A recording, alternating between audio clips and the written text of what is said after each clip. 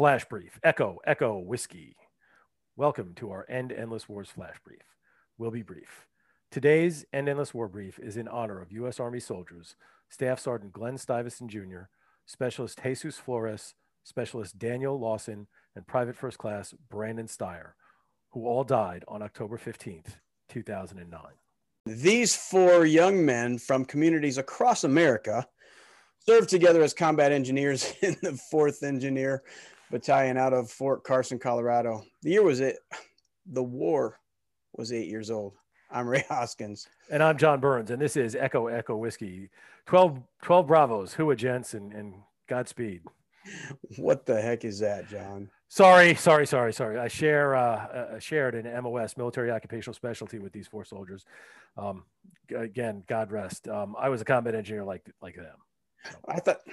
I thought you were infantry. Well, I was. After being an engineer, I left because there was less math in the infantry. So, not that this war and its casualties are a joking matter. Sorry. All right. So, hey, John, if my math is correct. Speaking of math, yeah. Yeah. If my math is correct, these four soldiers who died 11 years ago, they were among the 2,354 U.S. fatalities, stemming from the ongoing and actually even current war in Afghanistan. But John, I think we're about to begin discussing Barry Posen's actual case for restraint from his book, which is coincidentally titled Restraint. That's right.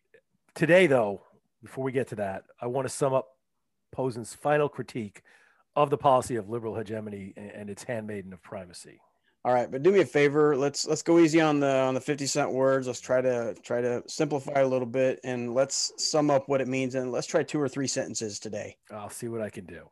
So, Posen points out that the current U.S. policy aims to keep the United States as a single and dominant superpower in the world, and that to make that happen, as well as to provide legitimacy for the military actions that make that happen, we work very hard to promote democracies.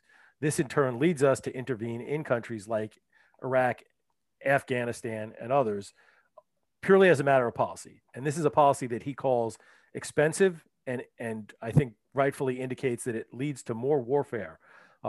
Essentially not a good policy for the United States' long-term health. Huh. 3 big words. Not bad for a Marine. It's as many as I know. So it was easy to keep it simple.